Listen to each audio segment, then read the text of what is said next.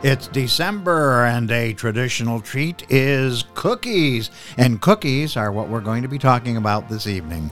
I'm Richard. And I'm Gary, and these are our incredible stories.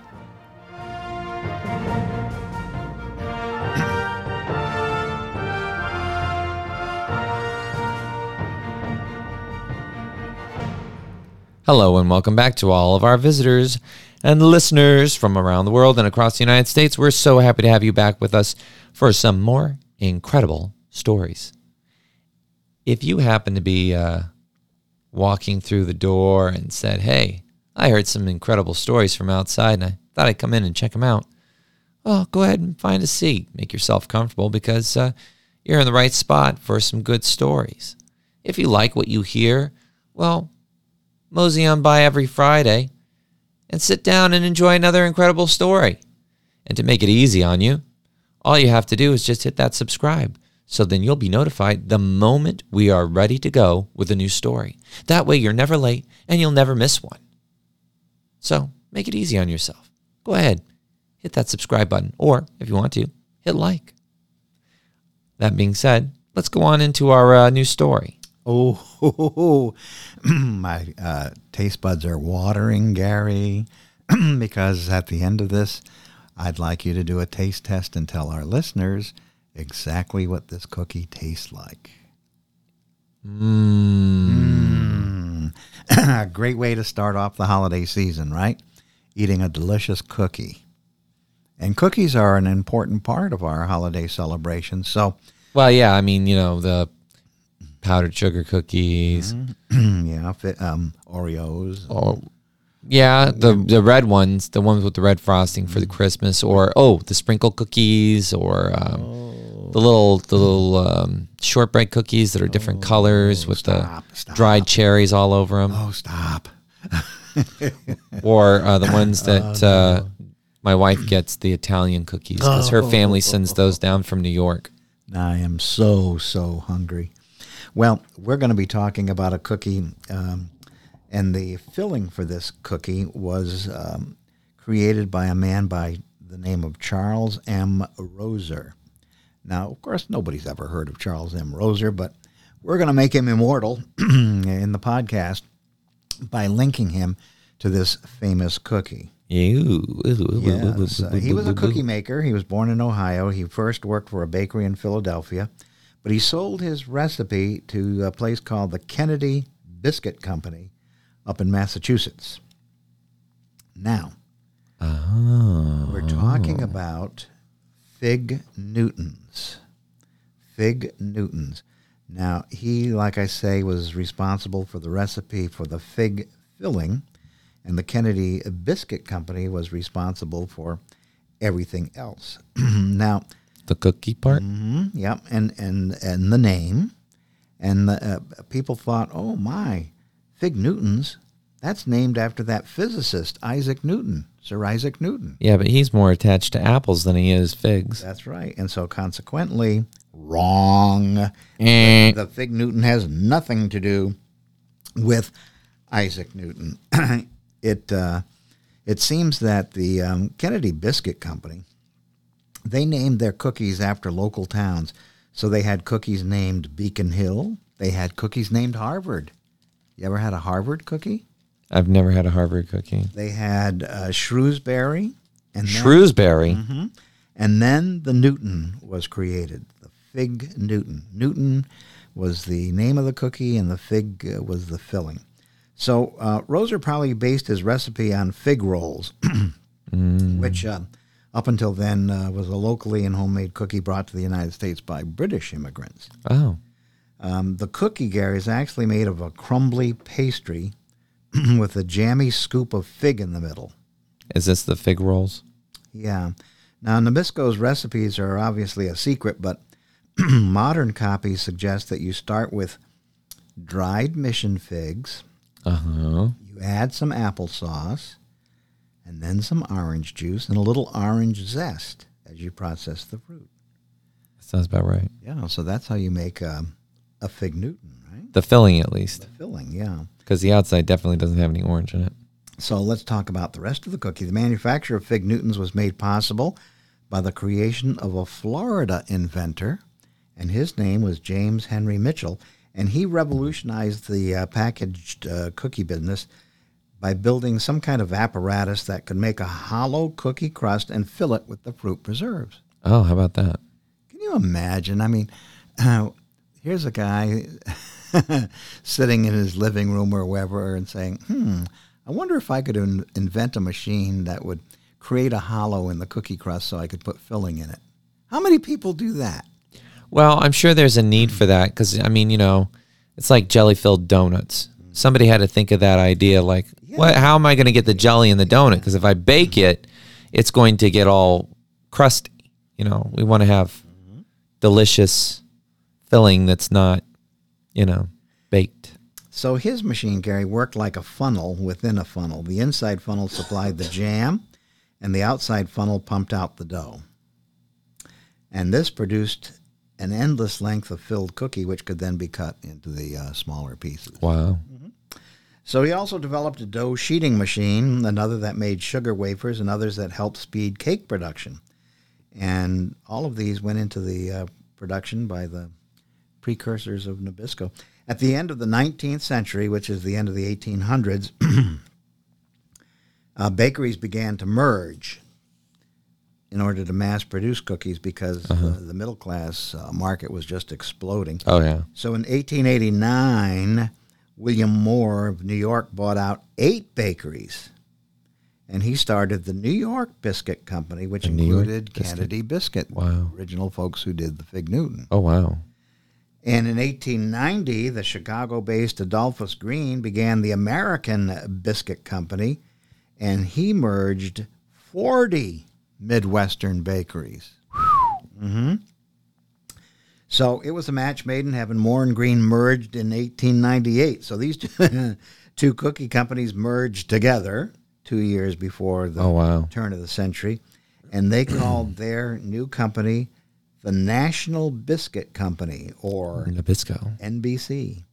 And among the purchases were the machines of Mitchell and Roser's cookie recipe.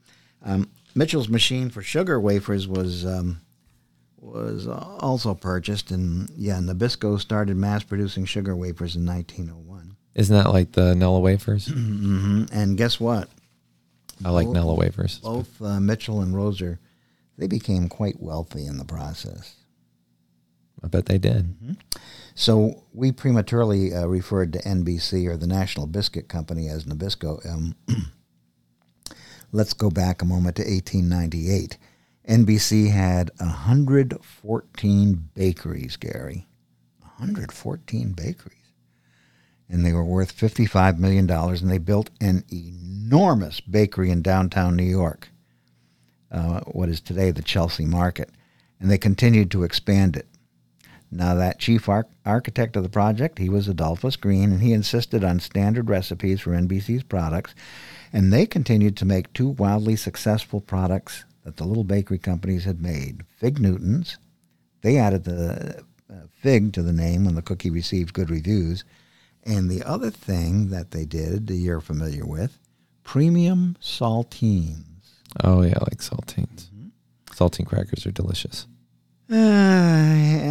So anyways, in 1903, NBC introduced Barnum's Animal Crackers. Oh, I like those too.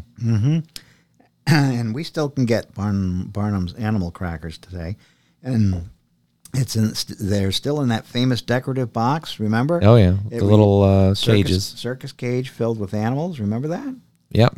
Oh, we still have those today. And has a little string on it you can carry it with. So this year, 2023, those Barnum Animal Crackers are 100 years old. And then in 1912, they introduced Lorna Doone shortbread cookies. I love Lorna Doones. And then, I could eat so many Lorna Doones. Yes. And then the one that we talked about in a previous podcast, the unstoppable Oreos. Now, listen to this, Gary. Nabisco began replacing the fig jam with raspberries and strawberries and blueberries and apple cinnamon flavor by the 1980s. But in 2012, They once again dropped the fig from the name because they wanted to change the core of the brand to fruit. It's going to be hard for us to advance the Newton's brand with the baggage of the fig, they said. So I don't know. I disagree, I think, with that. I think this is a classic cookie. It should have retained the name Fig Newton. Let the others be the Newton. Well, here's the thing that nobody can get rid of. Everybody calls them Fig Newtons. Nobody calls them Newtons. Yeah. And even when you see them on the shelf, somebody's going to say, hey, look, there's Fig Newtons. Yeah. And you double check, though, to make sure that the filling is the fig filling because, like I say, they have these other fillings now. Yeah, strawberry and all the other ones, which I don't think I've ever had those. I've only eaten the Fig Newtons. Now, the one that you picked up is a healthy brand of Fig Newton where it's the multi-grain cookie with the fig filling. Okay, ladies and gentlemen, Gary. I'm going to eat one of them Gary now. Gary has a Fig Newton in his mouth. He's now chewing on it, and he's going to describe the taste sensation that results from eating a Fig Newton. It tastes like a fig. It tastes. It's a little bland and sweet, but not overly sweet. Typically, when I've had Fig Newtons, the cookie is very smooth, and this one is a little bumpy and has more of a texture of like, not really an oatmeal cookie, but kind of an oatmeal cookie. That's because that's the healthy version of it. The one thing that I always remember, and even eating this, it sticks out to me is inside of the jelly, the fig jelly, are the little tiny round seeds that when you bite into them, they pop and crunch. Sometimes get stuck in your teeth. And then later you find it and it pops out. So how did these cookies survive 100 years and be so popular? I don't know. I think it is grandmas. Grandmas. Yeah. Older women, elderly women. They buy them all the time. They have them with tea or coffee. Because I know the only time I ever ate Fig Newtons is whenever I went over to my grandparents, whether it was Grandma and Grandpa Lewis or Grandma and Grandpa Lester. They would always be in the cabinet, and they would always be available as a snack. And they're a pretty healthy cookie. They are. Especially the version you just ate. Now, is Fig Newtons my go-to cookie? No. But will I eat it? Yes. Do I enjoy eating them? Sure. I think they're an enjoyable cookie to eat. But again, it's one of those things that you have with, like I said, tea or coffee. It's just one of those kind of cookies. Yeah. So there are probably a lot of you folks that might have a get-together where there's going to be tea or coffee, and so we're recommending trying Fig Newtons out as a little snack that goes along with the beverage. Next time you get together with your Book of the Month club, but have some Fig Newtons. Or, an upcoming holiday celebration. Is there another cookie you'd like to recommend before we say goodnight to our audience? Lorna Doones. Lorna Doones. They're a great shortbread cookie and very buttery. You can taste the butter in the cookie, but they're just delicious. And I'll eat an entire thing of Lorna Doones by myself with a glass of milk, a tall glass of cold milk, and I like to dip the Lorna Doones in there, or I'll just eat them and crunch them. 'Cause I like the crunchiness of them, but sometimes dipping it's not. That's just as good too. But I love Lorna Doones. Lorna Doones are fantastic. You have it, folks, from the cookie gourmet, Mr. Gary. But I also like just a good chewy chocolate chip cookie. Yeah, those are good. All right. Well, we've given you folks some ideas for the holidays and some snacks that I think will bring a little satisfaction and joy to your occasions, whatever they may be. So on that note, I'm going to say have a wonderful rest of the month. And I'm Richard. And I'm Gary. And we just talked about cookies. Fig Newtons.